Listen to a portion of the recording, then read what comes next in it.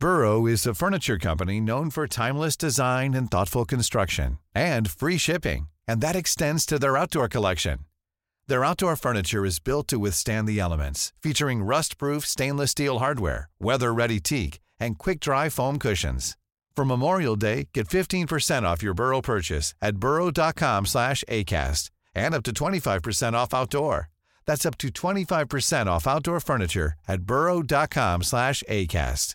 Many of us have those stubborn pounds that seem impossible to lose, no matter how good we eat or how hard we work out. My solution is PlushCare. PlushCare is a leading telehealth provider with doctors who are there for you day and night to partner with you in your weight loss journey. They can prescribe FDA-approved weight loss medications like Wegovy and Zepbound for those who qualify. Plus, they accept most insurance plans. To get started, visit plushcare.com/weightloss. That's plushcare.com/weightloss. Hey there, it's Michelle Norris. I'm host of a podcast called Your Mama's Kitchen. When I travel, I'm usually looking for a way to find a taste of home when I'm not at home. And one of the things I love to do when I am at home is entertain. And Airbnb allows me to do that. When I was in California recently, I rented a house that had a great kitchen. And when we were sitting around the table, we were all thinking, we're in someone else's house. Someone could be in all of our homes as well. If you have a home, but you're not always at home, you have an Airbnb. Your home might be worth more than you think. Find out how much at airbnb.com/host.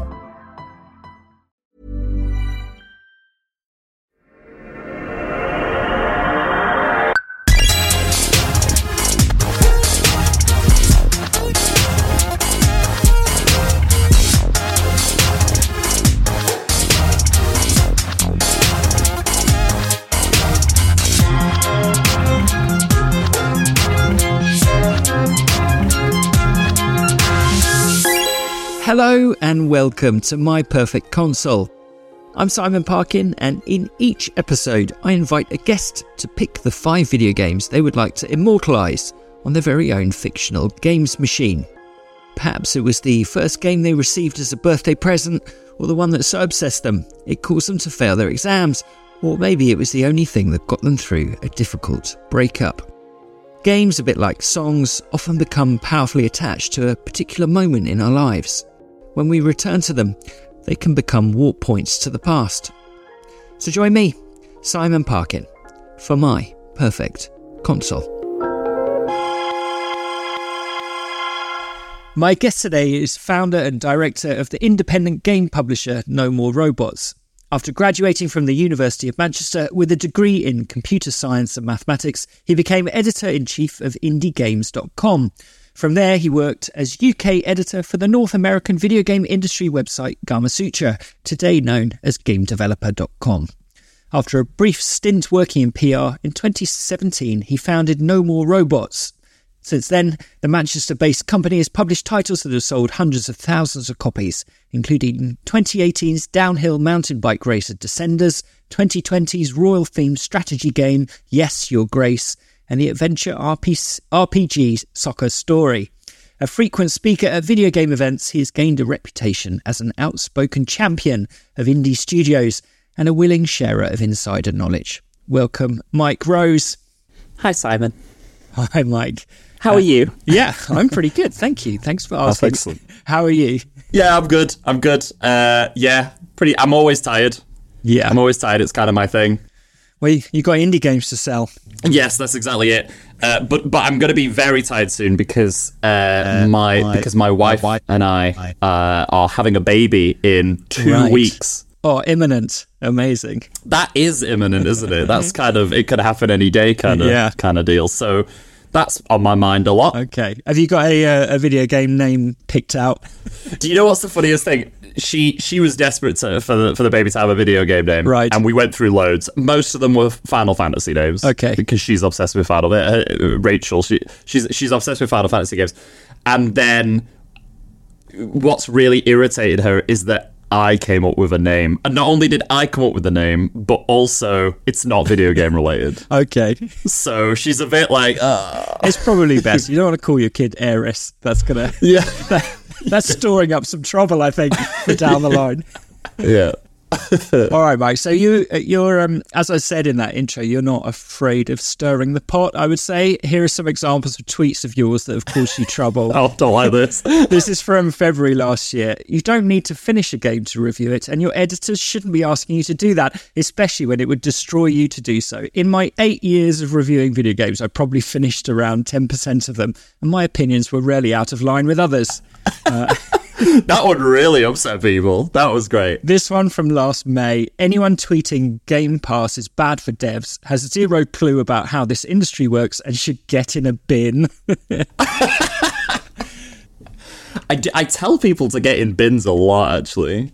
I think telling someone to get in a bin is like I think it's quite a nice way. Right. So, like, you know, there's much worse things you could say to someone, isn't there? I think so, yeah. Just getting in a bin is not. In a bin. Yeah, like Oscar the Grouch, he chose to live there. Yeah, he lived in a bin and he had a great time. So. Well, where does this scrapping instinct come from for you? You know, you seem like you're not afraid to, take some heat from the public. Yeah, unfortunately, you know, probably the answer is just social media. Yeah. You know, I don't know what the year I joined Twitter was, but it was too long ago. And obviously, you know, Twitter became like a big part of my business, quite frankly. I think there's been a lot of times when I've sold a lot of copies of games because of Twitter. Really? Not so much since Elon... am I allowed to say bad words on this podcast? You're allowed to say Elon, yeah. Is that the bad word you mean? I'm allowed to say Elon, okay. Elon. No, you can say whatever you want, Mike. Elon the bleep. Since he took over, it's been less good. No, I think there's two types of outspoken people. There's like the kind of outspoken people where they say stuff and you're like, oh my God, what are they say? And then there's the kind of outspoken people where half the time you're like, yeah, I'm glad they've done that. I agree with that. And the other half of the time, I don't think you can be an outspoken person and everything you ever say is correct. No, right, no. I don't think it's possible. So I like to think that I'm the second version, but every outspoken person thinks they're the second person. So starting a conversation, that's all I'm doing. Yeah. But yeah, I think the thing is, once I started to like build up a Twitter following, it was like, there was a part of me that was like, I have to like start using this for good. Right. In a way, you know, not just be another one of those old white men in video games kind of situations. Yeah. So a lot of the time, the stirring I do is more like trying to like you say, trying to start conversations and trying to like bring up topics where they probably need bringing up. Because there's a lot of them in video games. There is a lot of topics that need bringing up in video games. Yeah, there sure are. Well, why don't we talk about the first of your conversations that you were starting there about reviewing games? Because I think there's lots of complicated dimensions to that, really. I mean, I totally understand what you're saying. I think I was on a panel a few years ago with Margaret Robertson, a former editor of Edge magazine, and I think she said that the truth is you often know what score a game's going to get within 5 minutes. And the next 10 or 12 hours are spent sort of just, accumulating a bit of evidence to shore up the opinion. Yeah, 100%. You come up with, writing a review, I think for a lot of people is just, you come up with a score immediately within like the first hour. And then the rest of the time you're playing the game, you're just coming up with anecdotes that you're going to write as paragraphs in the review. And when I read a lot of reviews, even now, I'm just like, yeah, this is just a bullet point that they wrote. They wrote like 8 bullet points while they were writing this review. And then each paragraph is just one of the bullet points they wrote. And that's what they've done. But John Jordan... do you know John Jordan? Yeah, he used to write for Edge magazine. Yeah. So he was like one of my first mentors in writing about games back when I was a child. And I remember, I never forget, he told me once that they did an experiment at Edge magazine where they got one person to review an upcoming game, and then they gave the game to like 10 other people at Edge magazine, and they said, we want you each to play it for 20 minutes and all just score it and then just see. And the average, like basically pretty much every single person scored it the exact same score that the person who had played it for like 15 hours had played it. I mean, I don't really know what the takeaway is from that, but I think it's probably that reviews are not as deep as everyone makes out like they are, Well, I think part of the point you were making is that the economics of criticism are unworkable, shall we say. So yeah, if you've got like an 80-hour game to play and you're being paid £120, I mean, you can't, that's less than minimum wage, substantially less. So yeah, I don't know how much people get paid now, but when I used to write about games sort of 10 plus years ago, it was terrible. I remember once like reviewing like Kane and Lynch 2, and I got paid $20 to do that. Right. And, you know, I don't know. I played most of that game, in fairness. Yeah. Didn't finish it, but I played most of it. I think I played like 8 hours of that game. I played 8 hours of it, and then, you know, and then the review will have taken me like 2 hours to put together, you know, get screenshots, all of this kind of stuff. That's like 10 hours of work for $20. I'm sorry, but I don't know who else is getting paid $2 an hour for their work. Oh, yeah, I think the word is exploitative. Yes, well, there's many words for it, and that's definitely one of them. I used to balance it out, and I've been quite vocal about this in the past as well. I used to balance it out by selling the copies of the games I got, and that was a huge no-no back then. Like, I remember people getting fired from their jobs and stuff for doing that, but I was like, I don't care. Like, I could sell Kane and Lynch 2, you know, on the day it came out for $40, and that would triple the amount of money that I'd made from the review. I still didn't get minimum wage, you know, for that job, but at least I got closer. Yeah. So yeah, the economics of reviewing games, again, I don't know what they're like now, but I can't imagine they've got much better. I can't imagine people are like a 25-hour long game and getting paid the correct amount for doing that. Yeah. Well, I mean, I think the reality is that there's just far fewer outlets now because, you know, it's unsustainable. But yeah, certainly, I mean, I don't want to turn this into a big thing about game reviewing, but, you know, my sense has always been that there's, among management, whatever the company, a feeling that, well, there's always another writer who will be willing to do it for that. So if someone complains too much... I know, and that's the worst thing, isn't it? Back when I was writing, it was always, well, someone's going to do this for free, so why should we pay you? And that was gross. Yeah, well, that's why we don't end up with sort of long-term critics who you know, get good at the craft and all of that. So anyhow, all right. So, you know, on this point of your... policy of transparency, as well as your willingness to get into a debate. You know, you do often get up at whatever the, you know, Game Developers Conference or whatever the event is, and share statistics that I think most publishers wouldn't, and talk about how much games cost to make and how much they cost to publish and how much of those costs they've made back. Has that policy ever got you in trouble? Oh, loads of times, yeah. Without naming names, I've had moments where, like, I once did a GDC talk, and I then, about an hour later, I got a message from one of the heads of a place. Be very careful not to say who, because I'm very good friends with this person now. But yeah, at the time, I got a message saying, "Hey, could I just see you a second?" And then essentially, this person, I went to see them. They took me like down an alleyway, and then like stood there being like, "Why did you do that? Why did you say all this stuff?"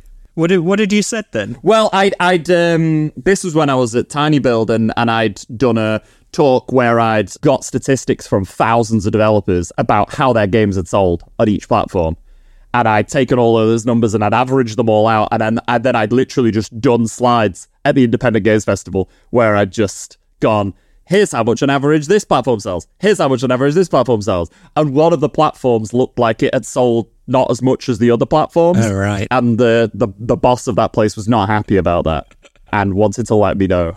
But you know, I kind of stood there and I was like, well, but are my numbers wrong? And they were like, well, no, they're not wrong, but you can't say these things. You can't tell the public that. Yeah. So, yeah, that was interesting. But that was many years ago. To be honest, I would say that actually most platforms have mellowed a bit on it now. It's very hard to keep these things under wraps, isn't it? You know, most platforms still say, like, do not share sales figures. But I've been sharing sales figures for years now, and no one... I think maybe some of the platforms still get a bit about it. But what are they going to do? If they were like, oh, we'll take him off our platform, I think they know what would happen then. Do you know what I mean? Like, it would not be pleasant. So yeah, there's no easy move for them because they can't either they say your figures are wrong, which if they're not, then they can't say that, or they kick you off, in which case it becomes a much bigger story. So yeah. Yeah, I mean, imagine the headline of, no more robots games are removed from X because he gave some sales figures. Like, Yeah. that would go off, wouldn't it? So, it's probably not going to happen. The thing about it all is that it's like you say, like, no one else does it. No one else, like, says all these things. So when I'm, like, deep diving into these things, a lot of the time I'll do this big deep dive. I'll get the conclusion that whatever the conclusion comes from it. And then months later, a bunch of other people are using the conclusion I came from. And I can see it happening. Yeah, right. I did one about the Nintendo eShop a while ago, about how, like, I'd realized that if we just severely deep discounted games, they shot up the charts because Right. it's all based on units rather than revenue. I see. Right. And months later, the eShop was just, like, filled with, like, 99p games. And I was like, oh, no. I feel like maybe I Shot yourself in the foot was a there. catalyst in this. Nice. Right, Mike. Well, I've asked you to pick the 5 video games you'd like to put on your perfect fictional games machine. Yeah. And you have picked 5 on-brand games, I would say. I'm looking forward to discussing these. Would you?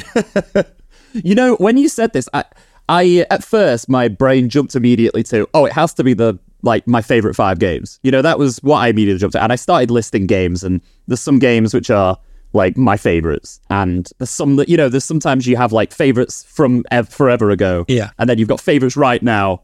Then I started to, like, think that would be really boring if I sat and talked about my favorite 5 games.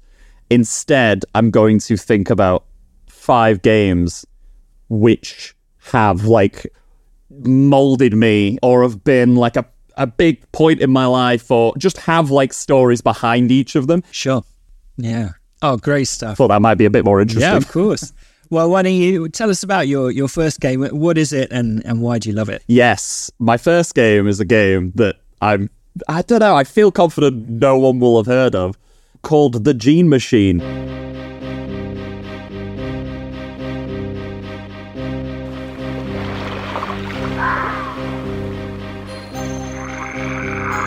Here, kitty.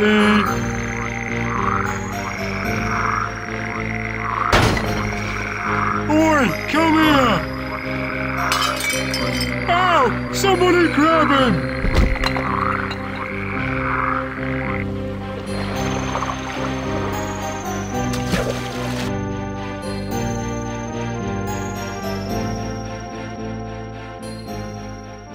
So what is it? It's I hadn't heard of it. It's from 1996, a DOS game, is it? Is that right? So basically, when I was little, I don't remember exactly when I got into video games, but the whole chat was that, like, my dad was quite into video games, I think, and sort of would play them, and I'd kind of see him playing. But my dad, like, left when we were quite young. It's not like a boohoo thing. I was very young, so I didn't really care. But whenever I saw him, then he'd have a game, and I'd all remember every game he played. Command and Conquer, Fuji Golf, Theme Hospital, Dungeon Keeper. I've, like, got memories of all of these games and playing those with him. And I was wondering about picking one of those, a game I played with my dad. Then I was like, nah, I'm going to pick a game I played with my mum, because my mum was the one that looked after me and my brother. Like that. She did an unbelievable job looking after us when I was a kid. My mum didn't play games. She didn't care for video games. She had no thought about them. She played Tetris, and that was kind of it, which would be on my top 5 greatest games of all time. But one day she bought me this game, The Gene Machine, and she bought it because it looked narrative, and she thought it might have a story, and she thought maybe we could sort of bond over it. And we kind of sat and started playing this game, and we played it for months. We played this. So the Gene Machine is it's like a classic point and click game.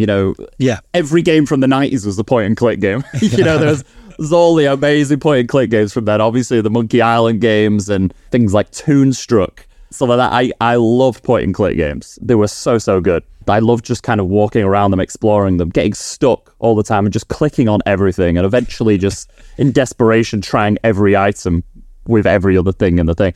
And The Gene Machine, honestly, is probably the best point and click game I've ever played. What's the sort of story behind it? So The Gene Machine is set in Victorian London, and it's about this guy, Piers Fanshawe, who is like this really posh, snooty explorer who's just come back from the Americas. He gets home, and there's a talking cat in his living room, and the talking cat's like, "Hey, I used to be a human. Some mad scientist on this island has turned me into a cat. Can you please go stop him? Because he's going to try and turn everybody in the world. He's going to try and rule the world." So Pierce is like, "Okay, cool. I'm going to go and stop this man." And it is just, it kind of takes so much inspiration from loads of really like old stories like Sherlock Holmes and Around the World in 80 Days and Jack the Ripper and you're friends with Queen Victoria in it for some reason, and you end up like doing all kinds of things with her dogs as part of a puzzle, and it's hilarious. That's one of the things that always stuck with me. I didn't really know that many games that had voice acting at the time. Most games didn't. I don't know which LucasArts games had voice acting at the time. No. Well, Monkey Island did it at some point, but yeah. I think Monkey Island added voice acting at 3, which was a bit later down the line. But the G Machine had full voice acting, which to me at the time was incredible. It just made the world so much more fulfilling. Yeah, and it wasn't just it had voice acting; it had amazing voice acting. When I was just like Googling about the game to see if there was anything I'd forgotten, I was looking up who the voice actors were. And it was unbelievable. I didn't even realize at the time, obviously, I was a kid. But, like, the main guy, Pierce Fanshawe, is voiced by this guy, Sean Pertwee. Oh, right. Who has been in a bunch of stuff. He's, like, one of the main characters in Gotham. Uh-huh. He was one of the main characters in Elementary. That sort of Sherlock Holmes show. He's been, I think if you Googled him, you'd see his face and be like, oh, yeah, I've seen him and stuff. Yeah. He was, but the voice acting was so good. And it was genuinely really funny. Yeah. Oh, so lovely. That sounds great. Can you play it today, or is it? I was looking it up, and you can, like, it's on a bunch of like abandonware websites, like DOS game abandonware sites. Yeah. So it looks like you can grab it, but it was just so good. One of the things that stuck with me the most was that me and my mum, we were stuck for ages in it. We'd done everything. We were pretty certain we'd done everything, and we just couldn't work out what to do anymore. And then one day, your inventory was at the bottom of the screen, and one day I was fiddling with it, and in the inventory, I started just clicking on things in the inventory, and I realised that one of my items in my inventory, which I hadn't touched, was my wallet. And when you click it, he'd just be like, "This is my wallet," and I'd be like, "Okay, great."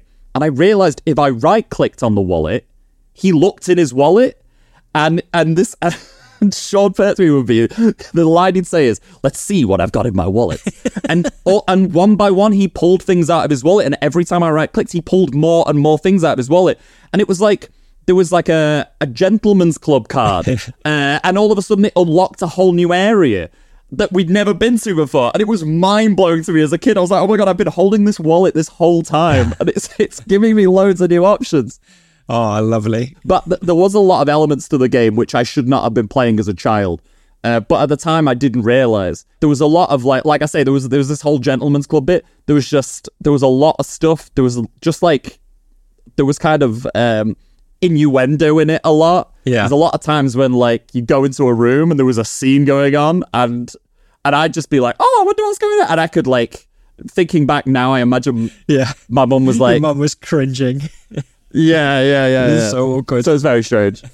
But no, honestly, it was so good. You flew to the moon in it, of course, in like a steampunk rocket, because someone sent you there because they were convinced the moon was made of cheese, and they wanted you to bring moon cheese back to put in a museum. You went underwater and you met Captain Nemo. Sounds great. It was all over the place, and it was amazing. Oh, so nice. Well, I'm sure lots of people will be going out to look that one up. Maybe you should do a sequel, publish a sequel. Well, unfortunately, I think the studio who made it, I think this game took them under. Oh, really? So, I think it sold so badly. Okay. They literally, I think they were called Divide by Zero. Okay. Well, they must have done, because, they don't exist anymore, so... Oh, right. So tell us, you grew up in Manchester. What was whereabouts in Manchester were you? Yeah, I've been all over the place. I was in a little place called Davyhulme, okay, mm-hmm. which later got eaten by Urmston. The borders moved, and then the area got very busy because they built the Trafford Centre which was a huge thing at the time. Yeah. Now they don't know what to do with the Trafford Centre anymore. It's just this big, bulky shopping centre that not enough people are going to, and it's changed hands a lot. But yeah, I've never left Manchester. I've lived in 7 or 8 different places here and just never felt the need to leave. Yeah, it's a great city, isn't it? Yeah. It's very nice. Yeah, I think the reason I've never left is because it has everything I need, Right. kind of thing. Like we always get everything first. You know, when London gets something, we also get it. Right. And so it's like, I don't know. And up until recently, it's been priced pretty nicely as well. Like living in Yes. Manchester was quite cheap. Yeah. Not so much anymore as it's become more popular, but yeah, that's done me quite well as well. You know, I was able to start No More Robots here It is. with just, you know, from my little office in my house, and things were so cheap. I took like 40 grand in funding. That was it. That was all of the money Yeah. that I needed to like fund me for a year. Right, yeah. And then our games were selling, so that kind of funded it from then on. So it worked. But I imagine if I told anybody in London that 40 grand was enough to fund an entire publisher, they'd probably be like, "Oh, that would do us for about 2 months." Yeah, right, yeah. So quite stark, really. And you talked about playing games with your dad and then with your mum later on. So at what point were you starting to think, I might want to work in or around video games? When I was at school, like as a teenager, I started to realize that I didn't really like doing anything. All of the lessons I just found really boring. I was an absolute nerd until like about 13. I was like, I gotta get top marks and everything. I was always like one of the top 10 students each year and stuff. And then, I guess I must have hit puberty and gone, this is all garbage and I hate it all, and why am I bothering? And then my grades just tanked. But there were certain things that I still like doing. I still liked maths. Yeah. I just found maths very easy. And my mum started kind of being like, oh, computers are a thing. Maybe you should start into computers. We had, me and my brother Alex, we had a program called The Games Factory.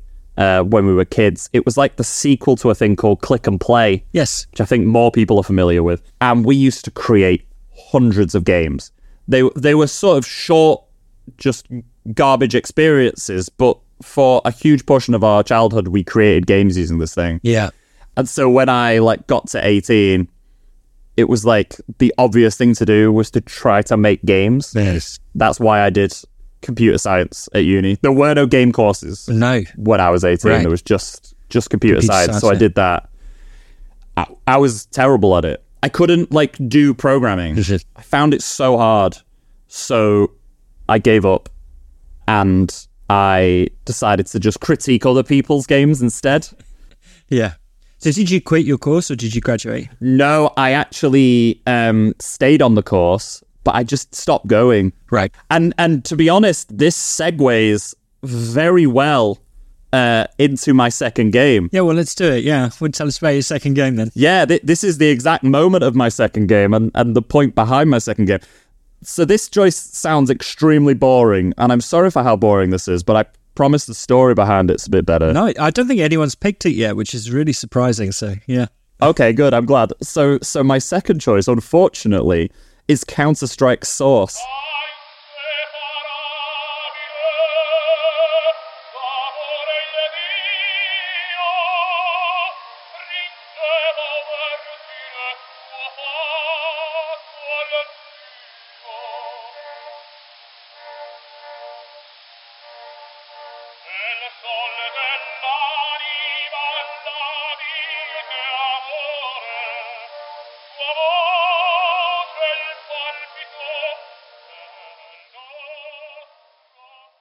For anyone unfamiliar with it, it's the shooter. It's sort of a team-based shooter. It's not like Call of Duty and stuff like that, where you sort of keep respawning over and over, and that's more deathmatchy. Counter-Strike is like a team-based thing where when you're dead, you wait until everybody else is dead as well, and then it all starts again. Yep. I'd never played anything like that, and I found that kind of fascinating. Added a lot of tension to it. Before that point, I played a lot of shooters. When I was a kid, I played GoldenEye, Perfect Dark, Time Splitters, all with friends. But again, they were deathmatchy. You You died, you respawned, repeat, see who gets the biggest number. So Counter-Strike to me was kind of fascinating because it had that whole added tension, and one of the most interesting things about it that I found was that it was actually a very social experience, because when you were dead, you could be dead for 2 minutes, and you just had to watch. But during those 2 minutes, you talked to the other people playing the game, you commented on what was happening, it became like a spectator sport. And that was really interesting to me. I'd never played anything like that before, where you just sat and watched someone else play. Yeah. And if you're the surviving player as well, you know that everyone's watching you. Yeah. So it really ups the stakes, doesn't it? Because you feel like it then becomes a performance, doesn't it? So good. And know, and the thing is, that was so scary. And you'd feel yourself shaking. You'd feel yourself playing, and if there was enough people watching, if it was a one-on-one or something, you could feel yourself shake. I've still got friends now who I play these kind of games with, where when I'm watching them, I can see their mouse shaking all over the screen. I can see their vision shaking because they know everyone's watching. They weren't shaking before, but they know people are watching now, and we're all silent. We're all like, could just hear our breathing. Us like willing them on to win the round. A dangerous game, though, to enter your life when you're sort of, bouncing off your studies a bit, and then suddenly you get... Yeah, it was so dangerous. So, yeah, the first thing I'd say about Counter-Strike was when I hear people talk about addiction in games, and I hear, a lot of the time people will say, no, video games aren't addictive. No, it's ridiculous, and all this kind of stuff. I'm actually one of those people who doesn't agree. I think they can be addictive, and I know this because I was 100% addicted to Counter-Strike. For years, all the way through uni and beyond, for years, I would dream about it. I would think about it. I would wake up at 8 o'clock in the morning to go and play Counter-Strike. Some days I'd get a knock on my door to say, oh, we're off to lectures now. And I'd be sat there playing Counter-Strike. And then they'd get back from lectures at 5 o'clock in the afternoon, and I'm still playing the same session I was playing. Right. I would play with people on like European servers until 1 in the morning, and then as they all started to filter away, I'd join the American servers and I'd start playing there. I was obsessed. A cautionary tale, Mike. This is what parents get stressed about. Oh, but yeah, 100% believe it. Yeah, I've got an 11-year-old now, and he's 100% showing signs. There's plenty of games where that could happen with him. When I look back on that, I'm like, that was not fantastic. However, the upside to it is that, I was kind of mentioning the social elements to it. I started to talk a lot. I started to, in those moments when I was dead, I started to use voice chat to sort of talk to a server. And there'd be, when you played Counter-Strike Source, there'd be like 30 people in a server. Counter-Strike these days is more like 5-on-5, and there's less of the casual stuff. But back then, Counter-Strike Source was a lot more. There was 30 people in the server, and you were all just like having a bash at each other, and it was a lot more like you're all being silly. Yeah.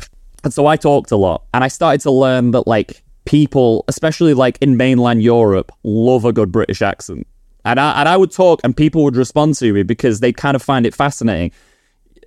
This makes me sound really old, but there wasn't that many ways to talk to like people from across. Back then, like sure. what situations would you be in where like they were hearing a Manchester man talking all of the time? Yeah. Probably most of the people I was playing with probably had never heard someone from Manchester before, so we're kind of fascinated. So I ended up talking a lot to a lot of people in the various kind of Counter-Strike servers. Eventually, I found one called Game Connect.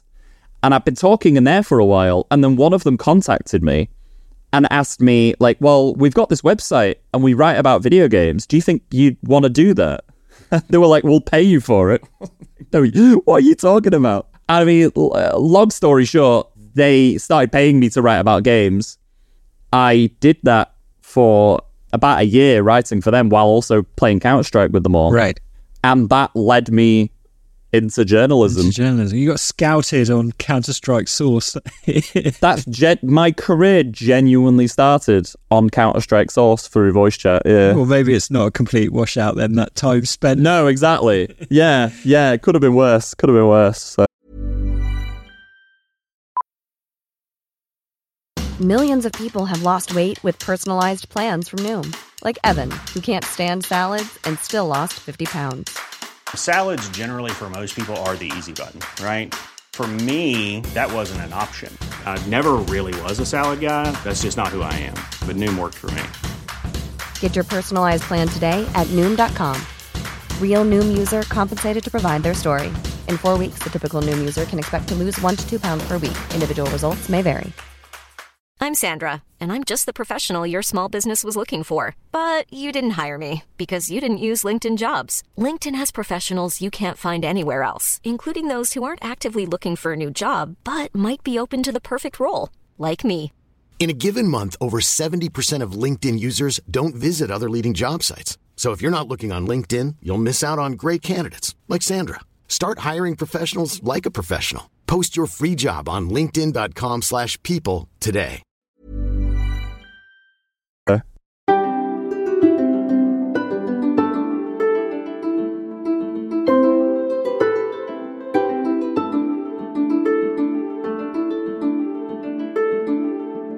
And at what point did you then move to indiegames.com? Because I guess this is the era when indie games are starting to come to the fore. I mean, younger listeners will probably think that they've always been around, but it was a big thing that sort of happened in the early 2000s, wasn't it? Suddenly, games weren't just being made by big teams. You could be just one or two people, put something out, and millions of people would play it. So yeah, I guess that website sprung up around that time. Is that right? Yeah. So this is another beautiful segue into game number 3, which is World of Goo.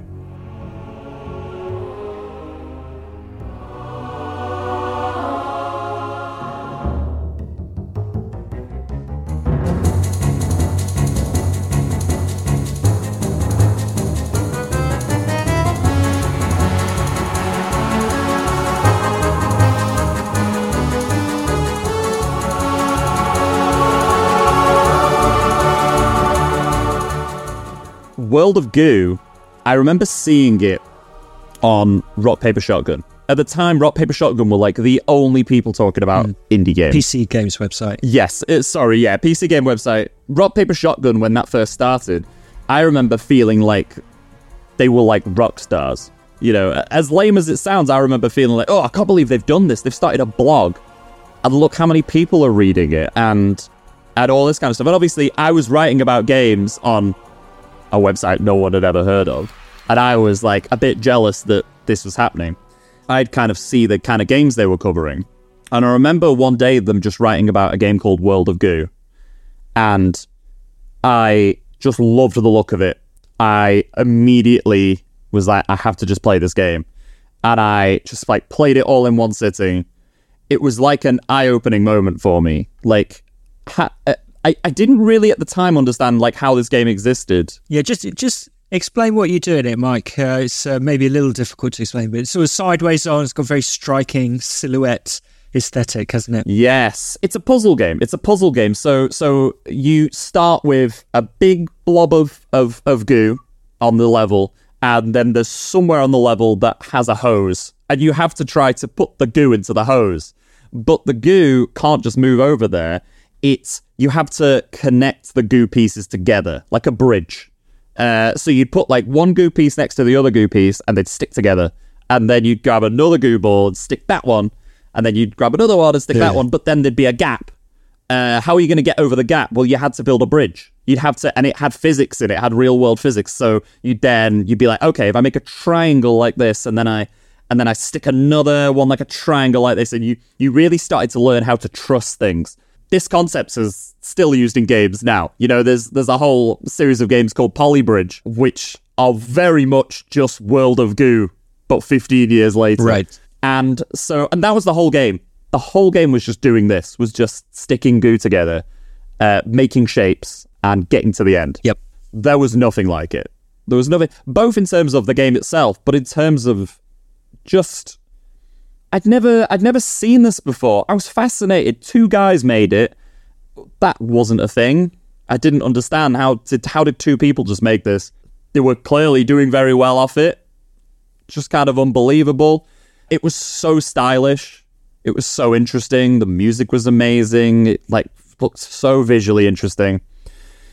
And I just remember feeling like, there's got to be more games like this. There's no way there's just this one game. And so I started to then hunt down, and I discovered, like Christopher Columbus discovered America, that this whole world of indie games existed. And then I started to go back through all the ones that already existed that I'd missed. Braid, yes, and Cave Story, and all this kind of stuff. Jonathan Blow, I presume. You doff your hat. Yeah. I was like, oh, maybe I wasn't the first person to find this. But no one was talking about all of these games. There was just nobody. You know, Kotaku was all AAA. Everyone was all AAA. No one was talking about these smaller games.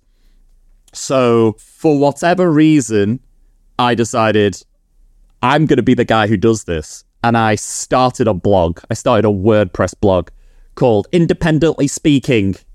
And I started writing for that. And I went crazy on it. I started writing about like 5 or 6 posts every single day. Wow, cool. And my traffic just went up. It turned out people were looking for these kind of games.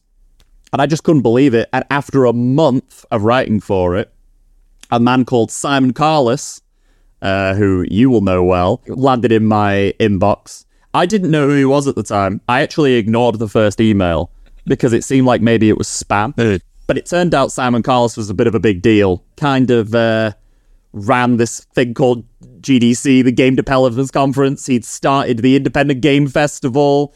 And he emailed me saying, hey, this blog you're doing is really cool. I've got this website, indiegames.com. Would you like to do what you're doing, but there, and I'll pay you? A good offer. And I said, okay. And that was it. That's what set me off on that path. IndieGames.com was then the next few years of my life. And by the end of it, I was the indie guy. Yeah. You know, I was doing, or people would interview me about the latest indie games coming out. People wanted indie roundups, doing the talks about indie stuff. Yeah, it was very much World of Goo plus Simon Carless. I'm here now because of it. Yeah, no, quite frankly. Absolutely.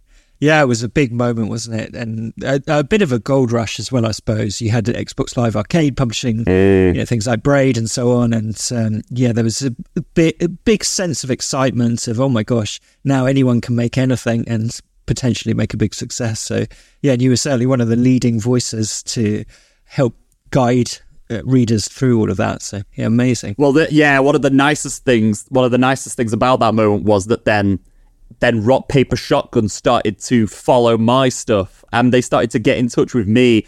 And all the time, whenever Kieran Gillen from Rock Paper Shotgun would quote me in a Rock Paper Shotgun post, every time it was like, oh my god, this is amazing. Every single time, like I just couldn't believe it. And I remember once sitting in a pub at like an after thing for EGX, for the Eurogamer Expo, and being sit in this pub and Kieran Gillen talking, and him talking a bunch about me. You're like saying like, oh, we've got all of this indies. Oh, obviously Mike's the best person to talk about that one. Mike, blah, blah, blah, and I just remember feeling like, oh my God, I've done it. Oh, it's lovely. I've done it. People care. That was a very cool time for me. Was not financially good. You know, writing about indie games, you wouldn't believe, did not earn me much money, but I held on for dear life, and eventually it did. Yeah. So amazing.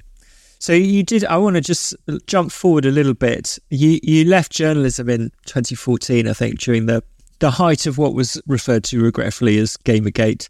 I really want to revisit that episode. But seeing as you didn't leave the games industry completely, what was it that you were trying to get away from, I guess, by leaving journalism?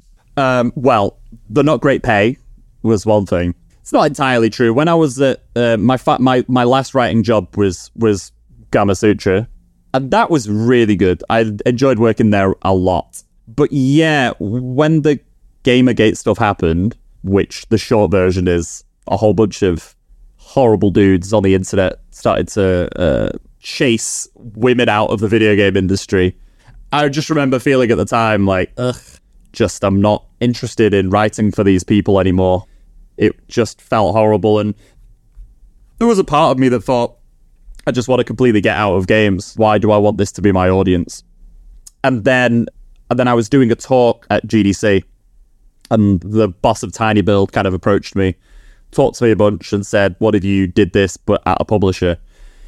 And I think at the time I was just like, I need a change. I need to get away from this negativity. I just need something new. So I decided, yeah, why not? I'll try that. And learned a lot very quickly. Lots of exciting times. Lots of cool games under my belt. And yeah, all of that kind of led me to actually starting my own publisher. Yeah.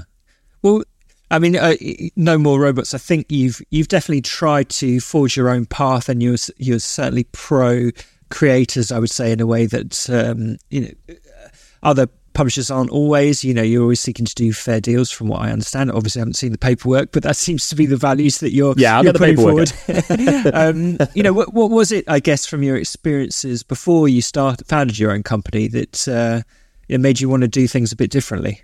Yeah, it was definitely seeing grim stuff.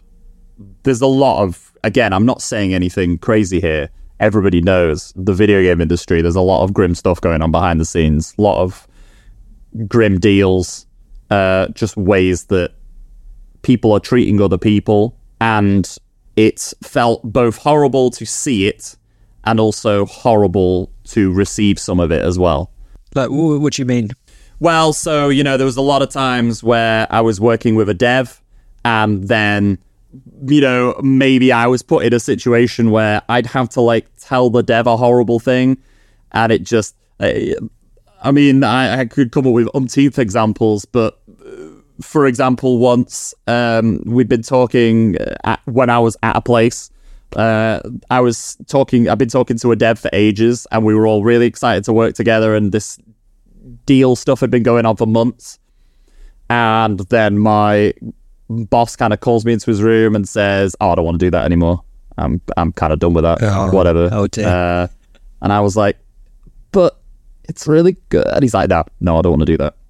So I then had to, and this was late in the day, so I then had to go home and just call the dev from my house. So 7 o'clock in the evening. That's brutal. And they just basically, for an hour, just cried on webcam to me and then got really angry at me and was shouting at me and all the emotions that would happen in a situation where all of a sudden that's happened to you.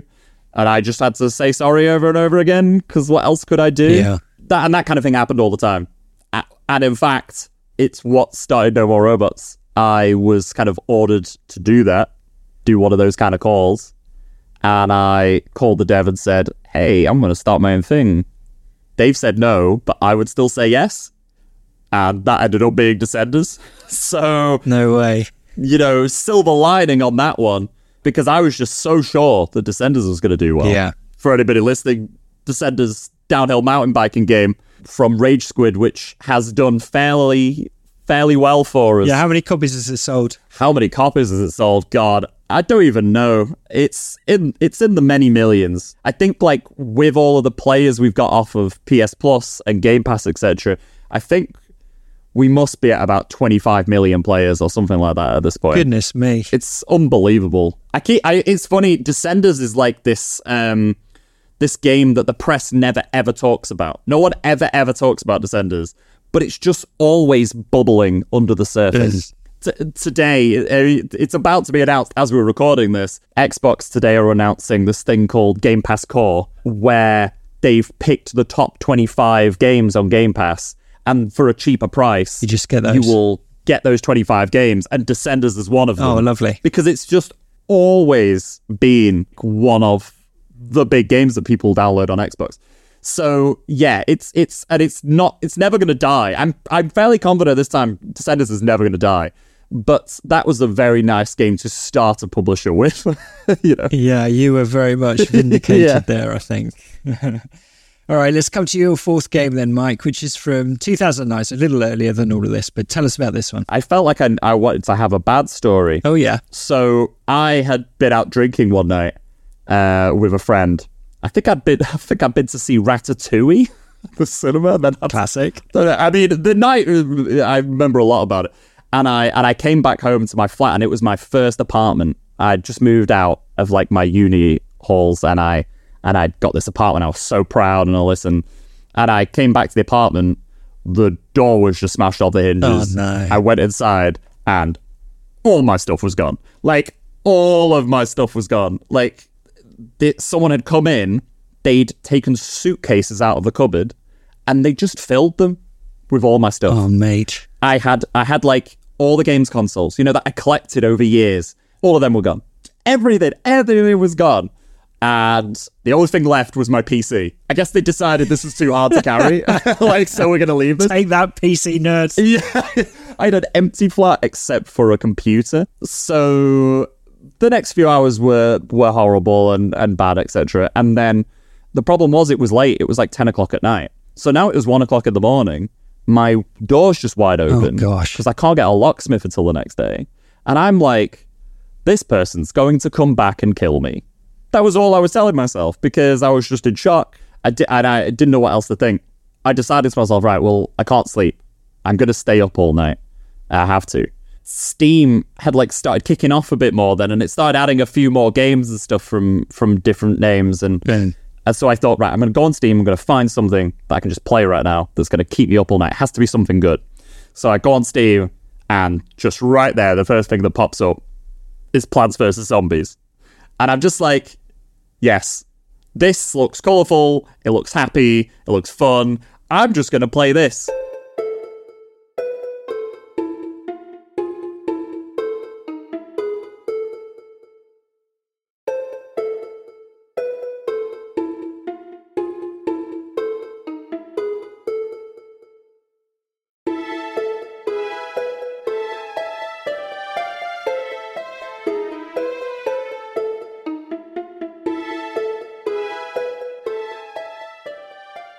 And I sat and played Plants vs. Zombies for like the next 2 days straight until someone came and fixed my lock. I just did not sleep. I just sat and played this game. Now, the fortunate thing is that Plants vs. Zombies was incredible. Right. I could not have picked a better game for this horrible moment. Yeah, you picked a good one there. Unbelievably good. And I think as well, Plants vs. Zombies, I think it opened up my eyes once again to sort of the casual game space. Because Plants vs. Zombies, let me explain the game, I guess. So it's a game, it's a strategy game where zombies are trying to eat your brains, and they're coming down your garden, and you plant plants, and the plants attack the zombies and kill the zombies. But if you don't have enough plants, the zombies eat the plants, and then they come in your house and eat your brains. Oh yeah, it's literally a game about a break-in, isn't it? Because the zombies are trying to get into your house. Yeah. Oh my gosh. Yeah. So it was it was pretty poignant. The thing is, it was a kind of hardcore game. It was pretty difficult, but it also had like a casual element to it. Yes. It was very just like fun and floaty, and it wasn't gritty or anything. Everything was just hilarious in it. Why were plants attacking zombies? But why plants? Who came up with that? I don't know, but they were a genius. Yeah, it was made by PopCap, who also made Peggle, and they just had some real amazing hits around that time, didn't they? Yes. Before they were bought. They were so good. And, you know, and there's something to be said for what happened to PopCap then with EA buying them and it all going a bit downhill. But Plants vs. Zombies was the exact game that I needed in that moment. It was so well designed. I think it was like the level of creativity as well. It was like, I guess it was like another World of Goo situation again, where I was playing a game where I was like, I cannot believe that this is kind of grabbing me so much. Yeah. This is unlike anything I'd seen before. It was just beautiful. It's funny, like, so sometimes games can have, like, in those moments where things are a bit in turmoil in your life, which I guess you had with Counter-Strike and you definitely had with Plants vs. Zombies, they can have this kind of steadying effect, don't they? Because they're really dependable. They've got reliable rules. You can do the things the game wants you to and you'll succeed. And, you know, when stuff is a mess outside the context of the game, suddenly, you know, they're quite a good place to take refuge, aren't they, in moments like that? Oh, 100%. And I definitely, I still have that now. I take refuge in a lot of mobile games these days. I have a lot on my phone. Drop 7. Classic, yeah. Is a game, this great game about dropping numbered balls into a pit, and that keeps me going. Marvel Snap, I play constantly. Yeah, there's a lot of mobile games I play for those situations. I've got really good memories about Plants vs. Zombies because of that. Yeah. It's always held a place in my heart. It was quite sad to see what happened with it. You know, after EA bought PopCap, they just rinsed it for all it was worth. Plants vs. Zombies 2 was one of the worst things that's ever happened to me. It was a mobile game. It was like the next stage of Plants vs. Zombies, except that it was full of like microtransaction stuff. If you like lost a level, then you couldn't play for 24 hours and all of this kind of stuff. Yeah, unless you pay them a quid or something. Yeah, horrible. I couldn't believe what they'd done to my baby. It was so upsetting. So I pretend that doesn't exist. So, okay, let's come back to you running a publisher. You talked there about how Descenders is coming to Games Pass Basic, was it? Did you say, what was it called? Core. It's called Game Pass Core. Yeah. Oh, yeah, that's a better name than Basic. Yeah. Anyway, I think people would be interested because, you know, I read that tweet out right at the start where you said, you know, you're obviously a supporter of the Game Pass program and PlayStation Plus, but, you know, for ordinary players who don't get to peek behind the curtain, it can be a bit confusing, I guess, of how does that work? You know, a game goes onto one of these services that says, you know, for anyone who doesn't know, is a subscription service, and then you get to download a load of games for the life of your subscription. But you're not actually like buying a game as a consumer. I'm not paying over £10 to play Descenders. So how does the developer make money from that, and why does it work out well for them? I think the answer is there's a bunch of different ways that it works, but in all the situations for us, it's essentially been, we put a game on Game Pass for free, and we are financially rewarded by Microsoft for that. And is that calculated off how many people play it, or do you just get a percentage of all the Game Pass money? So I am not privy to all of the different deals that they do. I don't know the kind of things they do. But for us, it's been more a case of we've presented them with a game and they've kind of said to us, yes, we'd love to have that. Would this kind of deal work for you? Right. And we've gone, yes, that would work for us. And then we've chosen to put the game on. When you make that calculation, are you sort of going, well, if we sold the game in the traditional way, we would probably make X amount, but if we go with this deal, we'll get more. Yeah, 100% you are. And, you know, the thing is that our size, the size of the games we put out, the games we fund, etc., is essentially the perfect size for a thing like Game Pass. Right. So we put it this way, every single game we've put out so far has broken even on day one. Wow. And then some. Whenever we put a game on Game Pass.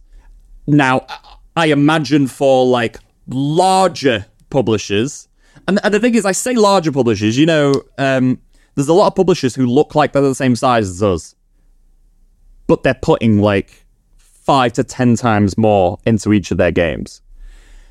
And it's become, for me, like a weird, like a bit of a fallacy situation where the pandemic happened, everybody got loads of sales. You know, as horrible as it sounds, everyone got stuck at home and had spare money because they weren't going out all the time. So they started spending it on video games. Sales rocketed. During that time, a bunch of like publishers went big. You know, they were like, right, we're making this much now. We'll go big. We will float on the stock market. We will get bought by this big company. Just lots of grand gestures. Yeah. We did nothing. We just carried on doing the same thing. People kept messaging me saying, what are you doing? Why are you not like investing all of this into bigger and bigger and bigger things? And it sounds a bit backwards, but I never wanted that. I never wanted to be some huge conglomerate weird thing. Like, I sign all of these small, strange games for a reason because I just want to be small and strange. Right, yeah. Did anyone offer to buy you during the pandemic? Loads of times. Right. Loads of times. And I've definitely more than considered it at times. Definitely, yeah. Yeah, it would be impossible not to. Do you know what I mean? People throw numbers at you and you're like, ugh, imagine my life. But the problem is, the pandemic ended, obviously still around, but people are going out again now. And video game sales not only dropped back to normal, they tanked because now no one's got money. And a lot of those publishers who went big during the pandemic are now in difficult situations. Right, yeah. They're trying everything they can. They're spending loads of money, loads of ad revenue and all of this kind of stuff to try to make the game sell better. And in some cases, it kind of works. But also, there's just become a ceiling on how much a game can actually sell. There's still breakouts, don't get me wrong. You know, you hear about games every week where you're like, oh my God, look how much that sold. But overall, the average has really tanked. And so for us, it's not been fantastic, but it's not been death, because we never blew up all of what we were doing in the first place. So, like, us and the devs we work with have just continued to be fine. And with, like, a situation like Game Pass, the numbers there still make sense for us. But I think that there's some, like, publishers who are like us, but spend a lot more money, who are struggling a bit more in those situations, and maybe those deals aren't good enough for them. Right, yeah. And that's the tricky thing, because I don't know what they do now. Do they just scale back down again and decide they're going to go back to pre-pandemic? Or do they continue to just keep punching and hope that eventually something's going to stick? I don't know, but I'm glad I'm not in that situation. Very interesting. Right, Mike, let's come to your fifth and your final game, which is from 2012. What's this one? This one actually is very strange, because this is a Roblox game. This is not a regular game. This is a game within Roblox. Oh, maybe it's not from 2012 then. I've probably got the wrong year there. So yeah, you might have the wrong game, because I know this was a bit of a weird pick. As if I haven't already had some weird picks. Roblox. Roblox, for anybody who doesn't... Everyone's going to have heard of Roblox. There's no one who hasn't heard of it. It's ridiculously big. But I think most people don't know what it is, because no one wants to know. Because it's a bit weird and sounds a bit sketchy. Just to be clear, you haven't picked Roblox. You're picking a specific game within it. I haven't picked Roblox, because Roblox isn't a game. So, but a lot of people think it is. So Roblox is like Steam for kids. It's this platform where you could download you can do it in the browser, or you can download a client like you do with Steam. But it's just got loads of free-to-play weird games on it. And a lot of them are hot garbage. Just like the App Store is. You know, whenever you try and download a mobile game, and it's like diamond in the rough situation. Like, it's hard to find a good mobile game. One of my kids from an early age started playing Roblox, and after he had been playing it for about a year, I felt like, oh God, I should probably try and understand this. I should stop putting my head in the sand and try and understand it. So I started trying Roblox with him, and for a while it did not go well because of the aforementioned full of garbage. Yeah. Just everything we tried playing was terrible. Every Roblox game is like a cookie clicker game, or is just like a waiting game, or is just all banal stuff that you have to do in all these games. And it's all been dressed up in different themes to try and make kids be interested in it. But there is some okay stuff on there. Like, it's the same as anywhere else. You start finding interesting games, and we started every now and again finding like an interesting game where actually we were kind of into it. The thing that I started to realize about Roblox is that it's not really about the games. It's a social media platform. It's the way kids are talking to each other. It's the way he hangs out with his friends. It's like when I was a kid and I had MSN Messenger. You know, I'd just sit on MSN Messenger all night. I'd get home from school, log into MSN Messenger, just sit there, just talking to a bunch of different people, and that was my evening. Yeah. Kids are now just doing that, but they're also absent-mindedly playing some garbage while they're doing it. Are you saying it's the Counter-Strike source of the Zoomers? That's what it is. That's what it is. Yeah, it really is. It really is. So I was like, okay, I'm going to try my hardest to get into this. And we are looking through all of the garbage, and one day I spot this game. And this game is called Theme Park Tycoon 2.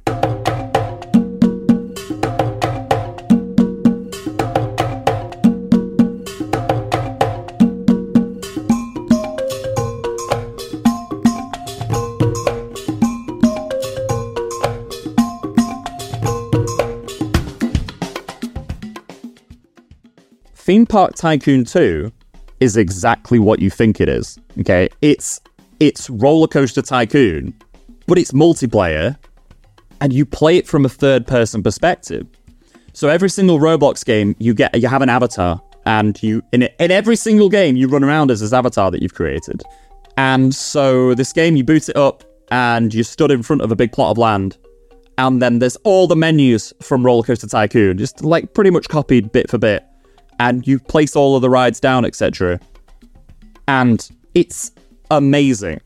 Like the thing about all those games when you played as a kid, Theme Park World, Roller Coaster Tycoon, all of those games, even now, the Frontier make a bunch of these kind of games. There's a reason why they're all like popular. It's so much fun to make those kind of things. And all of a sudden, I had a game where I could do this, and I could do it in multiplayer with my kid.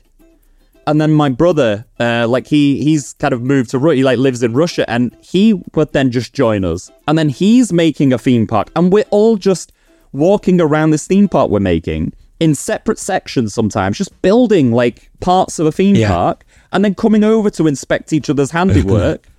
And then and there was so much depth to it. You could build up, you could build down. It was all free, but you could pay like £5, and if you paid £5, it like unlocked a bigger park, and it let you do roller coasters that defied gravity, right? And could like go straight up and straight down and all this. You could put music, like real world music, whenever you'd ride a ride. You could ride everything, and whenever you rode on something, you could choose the music that it would play while you were going round. So we'd pick a bunch of like terrible music for the guests to listen to while they were going round. We named everything, we colored everything, we textured everything. Sounds a bit like Minecraft, except I guess within the Roblox universe for theme parks, yeah. Yeah, pretty much. So the reason I picked this game as my final game is because this has been my latest, like, eye-opening game for me. It's been a while since I've had my, there's been an eye-opening thing for me. You know, a lot of the games that we published with No More Robots were like, oh my God, this is amazing moments. But this for me was like eye-opening to an entire platform, to an entire like experience that nobody in real video games is happening. Yeah. Roblox has a bad reputation, I would say. Yeah. Oh, it absolutely does. Yeah, it absolutely does. You know, I guess a big problem is it's a platform aimed at kids. So it's arguable that it's going to be very, very difficult when you've got a platform that is monetized and aimed at kids. And there's definitely plenty of not good stories about Roblox. The thing about Roblox is it's not going away. Yeah. This game I'm talking about, this Theme Park Tycoon 2, has been played 2 billion times. 2 billion times. The top games on Roblox have been played like 800 billion times. These are the kind of numbers where we're like, what? Like, what on earth? Yeah, that is ridiculous. That's ridiculous. Like, you would imagine if you got 2 billion plays of like something on PlayStation. Yeah. Yes. PlayStation would never shut up about it. and this is a smaller game on Roblox. 2 billion plays is not a huge number on Roblox. Well, I'm not sure you've convinced me to download it, but you have come closer than most, I'd say, Mike. Yeah, I guess like the final thing I'd say about it is that all of the people who were kids on Roblox are not kids anymore. They're like in their early 20s now. Well, that's been a problem for Roblox, isn't it? Is getting the retention above the age of 14 or whatever. Yeah. And they've been talking a lot about trying to shift Roblox so it's not for kids recently. But the interesting thing for me is that like my kid and all of his friends, they want to make games. And how are they making games? They're using Roblox Studio. That's the engine they are using because they don't know anything else. They know Roblox. They know all of their friends will play it if they make a game for this. So this is how they're learning to make. I've bought him everything. I've downloaded Unity for him. I've downloaded this. I've downloaded that. I've got him loads of tutorials. I spent money on trying to get him into making games. None of it works. That's not where his community is. Yeah. One day he was just said to me, oh, I've made this game. Do you want to play it? And he'd made a game in Roblox and he'd learned how to do it. And so that's like, for me, why I completely understand your and anybody else's reluctance about Roblox. I completely do. but I genuinely think it might be, I was going to say the future of video games. It's already kind of here. You know, like I said, there's already billions of people playing these games, but I think give it another 10 years and it's probably going to be even bigger. Maybe. And it's probably going to be where all of the young adults are playing all of their games. Yeah, I mean, I guess the problem is it's a closed system. So if you want to take it's fine when you're 12, but if you get to 25 and you're like, okay, I want to put my game on Steam or on PlayStation, it's like, well, that's impossible. But anyway, let's not get into a Roblox chat any more than this. All right, let's go back through your games then, Mike. So we've got The Gene Machine, Counter-Strike Source, World of Goo, Plants vs. Zombies, and Theme Park Tycoon 2.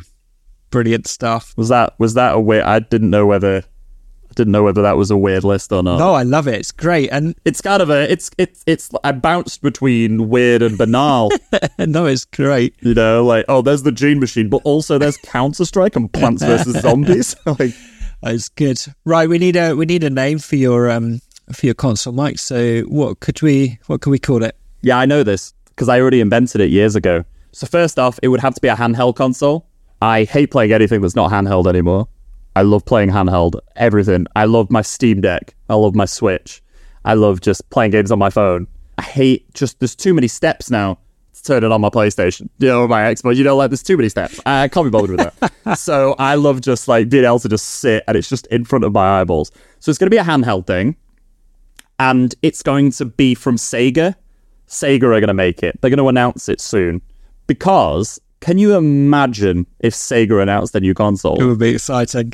Everyone would lose their minds. It would be the biggest thing of the year that happened in video games. Like, honestly, how many people would buy the next Sega console? I would buy it. It's gonna have like a launch Sonic the Hedgehog, like 8 of them or something, and it's gonna have like the next Persona on it. And well, if it's this console, Mike, it's only got these 5 games on it, I'm afraid. Oh, okay, all right, fine. Well, these five are fine then. Your launch game will have to be the Gene Machine. Yeah, these launch games, are these the launch games for it, or can more games come to it after these? This is it. This is it. Oh, this is it. Okay. These are the 5. All right, well, fair enough. It'll still sell really well. And then it's going to be called. So when I was at uni, YouTube launched. And for the first year of YouTube, me and my housemates tried to be YouTubers. We did okay. We did all right. We had some videos with like 6-figure views on them and stuff. We did okay. But one of our videos was that we invented a Sega console that was to fight the Nintendo Wii. It was Sega going to come out with a console that was going to beat the Nintendo Wii. And because we were 18 years old and we thought we were really funny, we thought that the perfect name to fight the Nintendo Wii would be the Sega Poo. and it had an umlaut on it, so it was P-U with the dots above it. Yeah. And it stuck, and it had a slogan. The slogan, it was called Poo because it was power to you. Oh, nice. And the best thing about that is that years later, Vodafone made that their slogan. So whenever I now in the Vodafone adverts hear power to you, like, I'm always like, I said that years ago in a joke video. Amazing. So it's the Sega Poo. That's what it's called. All right, the Sega Poo. So, Mike, just before I let you go, we've got tons of listeners who make games. What's the secret to a successful pitch to No More Robots? The secret to a successful pitch to No More Robots specifically is quite difficult. For me, I've realized over the years, it's that I love games that I've never seen before. I love seeing something where it's just weird or it's just a concept I've never seen. I don't really sign things that are sort of, you know, have kind of been done before. And anytime I have done that, I kind of semi-regret it afterwards. Right. I just like weird stuff. That's just specifically for pitching to No More Robots, though. You know, I think most publishers like games they think are going to sell. But for me, I'm like, hey, as long as it sells okay, but it's just another weird title we get to add to us, I'm fine with that. Oh, that sounds good. And what's if someone wants to pitch you, how do they do that right now? They can email mike@nomorobots.io. Excellent. They'll be on Game Pass Basic before they know it. Yeah, exactly. Yeah. Oh, Brill. Thanks, Mike. It's been great to chat. Thank you for sharing your anecdotes and all the best with your endeavours.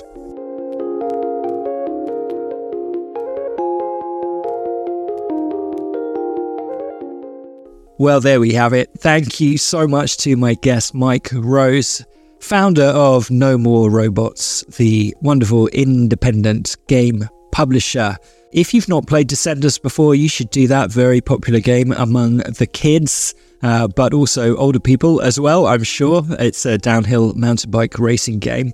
Mike's also had a new game out this week that he's published. That is Spirit Tea, which he describes as Stardew Valley crossed with Spirited Away, the Studio Ghibli film, of course, an RPG where you help spirits, then invite them to soak away their worries at your bathhouse. In true form, Mike has been on Twitter and has been spilling the beans on the launch of Spirit Tea. He's done a very helpful thread in which he says it raised $1 million in sales during its first week, 150,000 players across PC, Switch and Game Pass, profitable on day one, all even though it was just a solo developer project. So yeah, wonderful that Mike is so upfront and open with that. He's also, as we talked about at the start of this conversation, Mike speaks his mind online, let's put it like that. And he did get in a little bit of hot water this week after tweeting about YouTubers and the relationship between payola, that is where you get paid to do reviews, and also, sponsored posts and all of that kind of thing. It's worth reading some of that, I would say. Mike did some fairly incendiary tweets about his perspective on all of that, and then a bunch of YouTubers sort of pushed back, and there's actually been a pretty meaningful dialogue about all of that stuff, I would say. So if you're interested in that, have a look at Mike's timeline. A few other little facts I actually looked up. So you'll remember Mike's first game that he discusses was voiced by the actor Sean Pertwee. That rang a bell in my head, and that's of course because Sean is the son of John Pertwee, the very great British stage actor who played Doctor Who. So interesting little link there. If you're a Doctor Who fan, you might be interested in listening to Sean Pertwee performing that role in the game The Gene Machine. That's gene as in genetics, Gene machine, which I think you can play online, as Mike was explaining there. An interesting game for sure. I loved hearing Mike's stories. He picked games that were attached to quite vivid moments in his life, particularly that Plants vs. Zombies anecdote. Coming home to find his apartment has been completely looted, leaving only the PC, and then he downloads Plants vs. Zombies, which provides him with some sanctuary in those difficult moments. So yeah, wonderful stuff. Right, a few other things I'd like to tell you about. This year, I've been helping out with the independent magazine called A Profound Waste of Time. If you've not heard of it, this is a very beautiful, lavishly produced annual video game magazine celebrating the art and design of video games. It's all hand illustrated. There aren't any screenshots. There's no official art in it. Caspian Whistler, Kaz, my good friend, is the creator of A Profound Waste of Time and the editor-in-chief, and handles all of the design of it as well. And he commissions illustrators to draw beautiful pieces of art to go with those stories. The third issue, which I helped out with the editing of, is out now. It is, I think, I'm a little biased, but it's a fantastic piece of work. The cover story is a long interview that I did with Fumito Ueda, the creator of Ico, Shadow of the Colossus, games that have been picked quite a few times before on My Perfect Console. I met with him in Tokyo and we had a long discussion, and that's the sort of cover story. But there's also great interviews with Tim Schafer, Rodney Greenblatt, the artist who designed Parappa the Rapper. There's a really moving tribute to Reiko Kodama, the Sega game designer, producer who made Skies of Arcadia, written by Kat Bailey. There's a fantastic piece written by my good friend and friend of the podcast, Christian Donlan, all about WarioWare and micro games, in which, as well as you, in addition to having Chris Donlan writing on WarioWare, which is already enough, about 15 different famous game designers from around the world contributed their ideas for micro games as well. It's just a great, great magazine. You can order a copy. Go to the website www.apwot, A Profound Waste of Time, of course, that stands for the initials, upwhat.com. And on there you can order a copy, and you can also pre-order either on the website or on Kickstarter issue 4, which will be out this time next year. The cover story for that is a making of Portal 2, speaking to many of the people who were involved in that, and there's some other great features as well. Read all about it, go and look at it, order a copy, support independent magazines like this. A Profound Waste of Time is, I think, the best of the crop, and it's well worth your time and interest. We are now deep into the voting for my perfect console of the year. This is the face-off competition tournament between all of the different consoles that guests have picked on this year, the first year of my perfect console. We've been doing a superb knockout competition.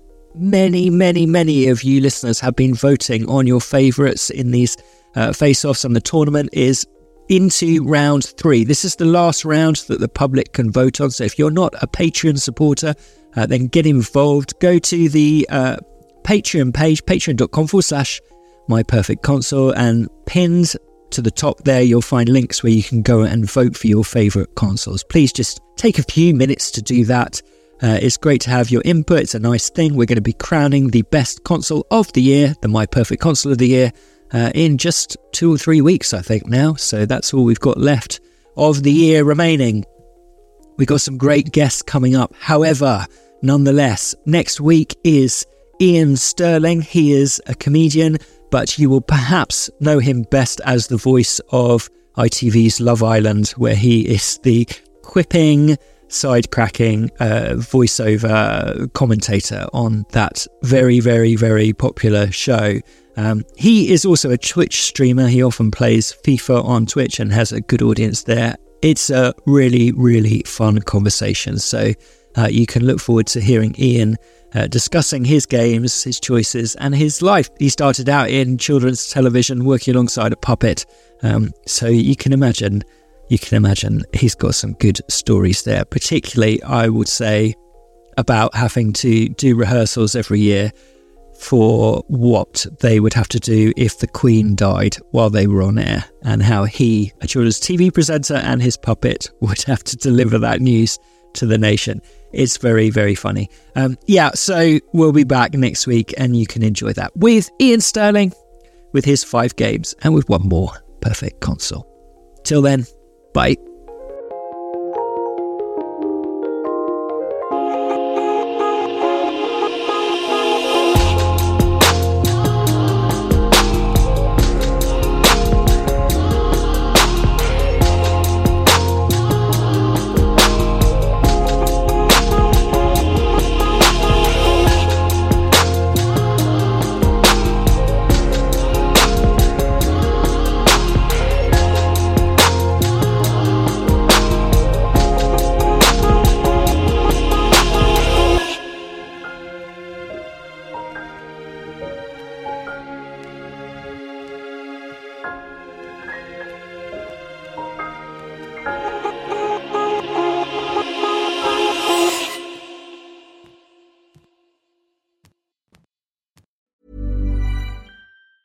Hi, I'm Daniel, founder of Pretty Litter. Did you know cats tend to hide symptoms of sickness and pain? I learned this the hard way after losing my cat, Gingy. So I created Pretty Litter, a health monitoring litter that helps detect early signs of illness by changing colors, saving you money and potentially your cat's life. Pretty Litter is veterinarian developed, and it's the easiest way to keep tabs on your fur baby's health right at home. Go to prettylitter.com and use code ACAST for 20% off your first order and a free cat toy. Terms and conditions apply. See site for details. Planning for your next trip?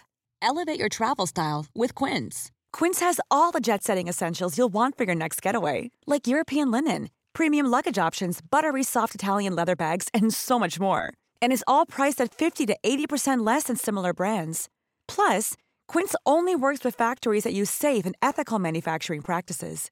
Pack your bags with high-quality essentials you'll be wearing for vacations to come with Quince. Go to quince.com/pack for free shipping and 365-day returns.